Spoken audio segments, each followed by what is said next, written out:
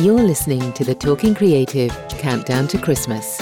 One voiceover gift every single day until the big day.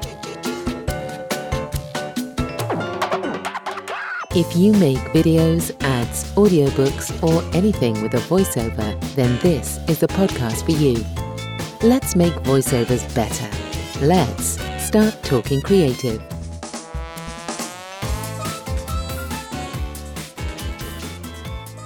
Hello, and welcome to Talking Creative, the podcast for voice directors and voiceovers. I'm Samantha Boffin, and this is the Talking Creative Countdown to Christmas.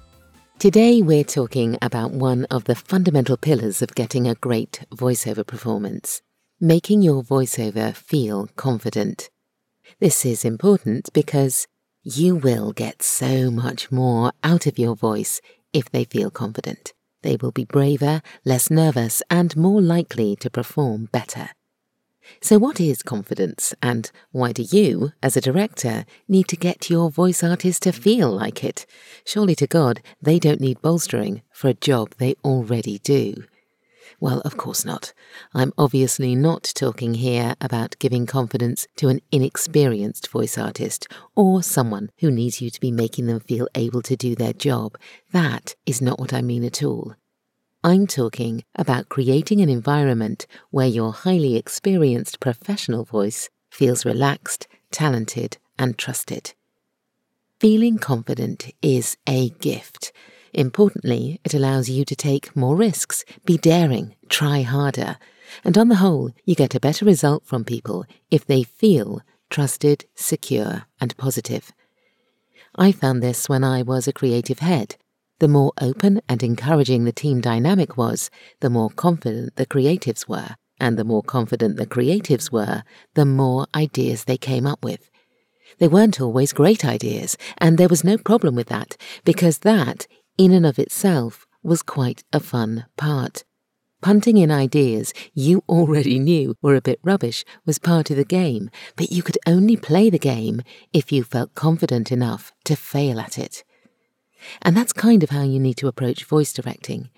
Your aim as a director is to make your voiceover talent feel self-confident, talented, and relaxed, because they will give you the best end result if you do. If you walked into a studio where the director was snippy and curt, anxious about time, didn't really talk you through the project and just handed you a script, they told you exactly how to deliver it before you'd even had time to watch anything or look at the words, and then just cracked on with a session, well, I am not convinced that anyone would deliver their best work. And that kind of approach definitely happens.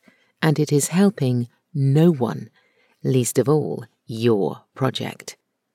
So how do you do this? How do you make your voiceover feel confident?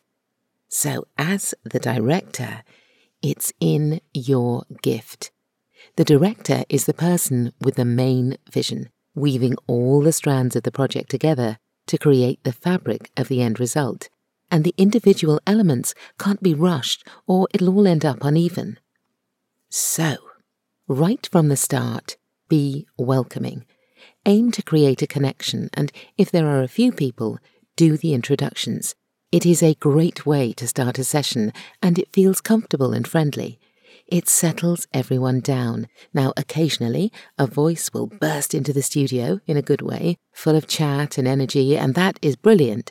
Though then, it's your job to try and gauge the moment to actually move on to the project in hand, while still keeping that momentum up.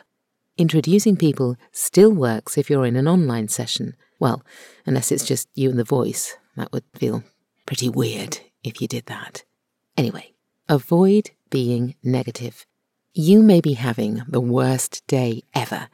The scripts might have only just been signed off. This should have been finished and delivered the day before. You've had no lunch. You need to get it delivered now by the end of the day. But try not to moan about time issues. That will just create a layer of angst and pressure. The more relaxed and connected you can be, the better. Try and feel in the moment. And even if you're desperate to get started because you're short of time, don't miss out the next step.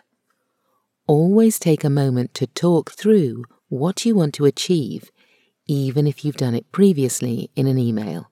Show them the project, or at least part of it. Remind them who they are. They're always somebody. They're always playing somebody. They've always got a role. They're either the girl next door, or a trusted guide, or an evil spirit. They are someone in the context of your project. Also remind them who they're talking to, your core listener or the audience for this particular project, and why they're talking to them. Getting them to connect or reconnect with the idea doesn't need to take a lot of time, but the good thing is, it will ground them. This little introduction is like the bridge between all the stresses of their actual life and becoming something different. It will save you time in the long run, and really, don't skip this bit because you think the voice talent is experienced and will magically know all of this. I've directed some pretty experienced voices in my time, people like David Attenborough and Stephen Fry, a Teletubby, and it still holds good. Next step, before they go into the booth or they start their remote session, remember to quickly check through the practical stuff.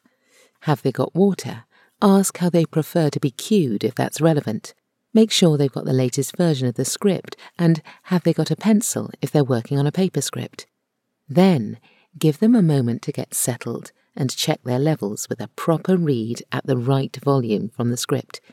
Of course, if they're in their own studios, the levels are probably sorted, but this might be a great moment to remind them to start their local backup recording. So that's the prep. They don't feel rushed, and they know where they're heading. All good. So, on to the performance part. Now, this is the main part of the directing show, so the trick is to get the delivery you need. And I just want to say here, don't preempt their delivery. An absolute killer for me as a voice is when a director, even before I've opened my mouth, tells me in minute detail how they want all the lines or sections said. Just don't do it because it kills spontaneity and actually it's pretty unhelpful. You end up with either a slightly frustrated or anxious voice, or more likely, it'll create a little bit of annoyance and the start of a barrier. Just ask them to give you a first read.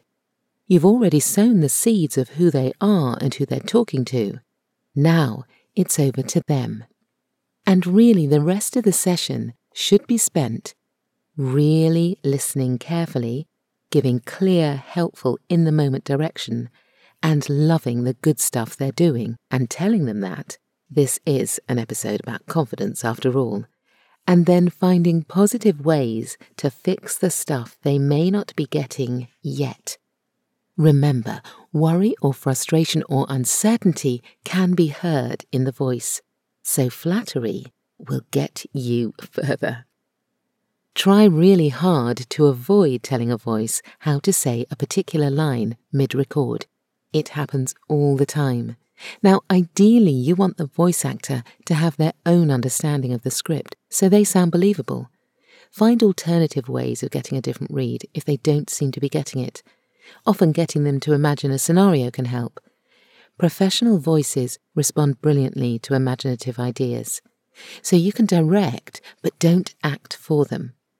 Perfect the art of saying, "I love that. Let's also try this."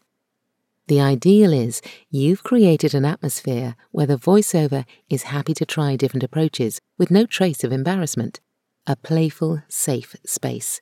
And this applies to e-learning or corporate work just as much as it applies to gaming, animation, or drama sessions. There may be less big variation, but subtle differences can really lift your project. And during the recording, if you hear something amiss, try not to interrupt the voice actor mid-flow. Make a note to yourself to go back on that and then pick it up. The actor's job is often to build a feeling or atmosphere, so continually stopping and starting can burst that bubble, and they can forget about the intention or be nervous about getting it right. At the end of the session, try to end on a high. Thank them, sort out the practical stuff if you're recording remotely, and make them feel great about the session. You're probably itching to move on to other stuff, but they don't need to know that. Be friendly and gracious. you may well work together again in the future. So let's do a quick recap here. 1. Be welcoming and put the voice at ease. 2. Keep things positive and be in the moment. 3. Ground them. Create that bridge to help them leave the here and now and enter the new world of your project. 4. Make sure they have all the practical stuff covered. Script, water, levels, that kind of thing. 5. Create the right collaborative atmosphere. 6. Direct your voice actor, but don't act for them. 7. Give clear, helpful, imaginative feedback. 8. Perfect the art of saying, I love that, and let's also try this. 9. End on a high. Making your voiceover feel confident is a gift. And that was today's gift from behind the festive mic. It's not all thrown together, you know. Tune in tomorrow for more in the Talking Creative Countdown to Christmas. Bye. Thanks for listening to the Talking Creative Countdown to Christmas.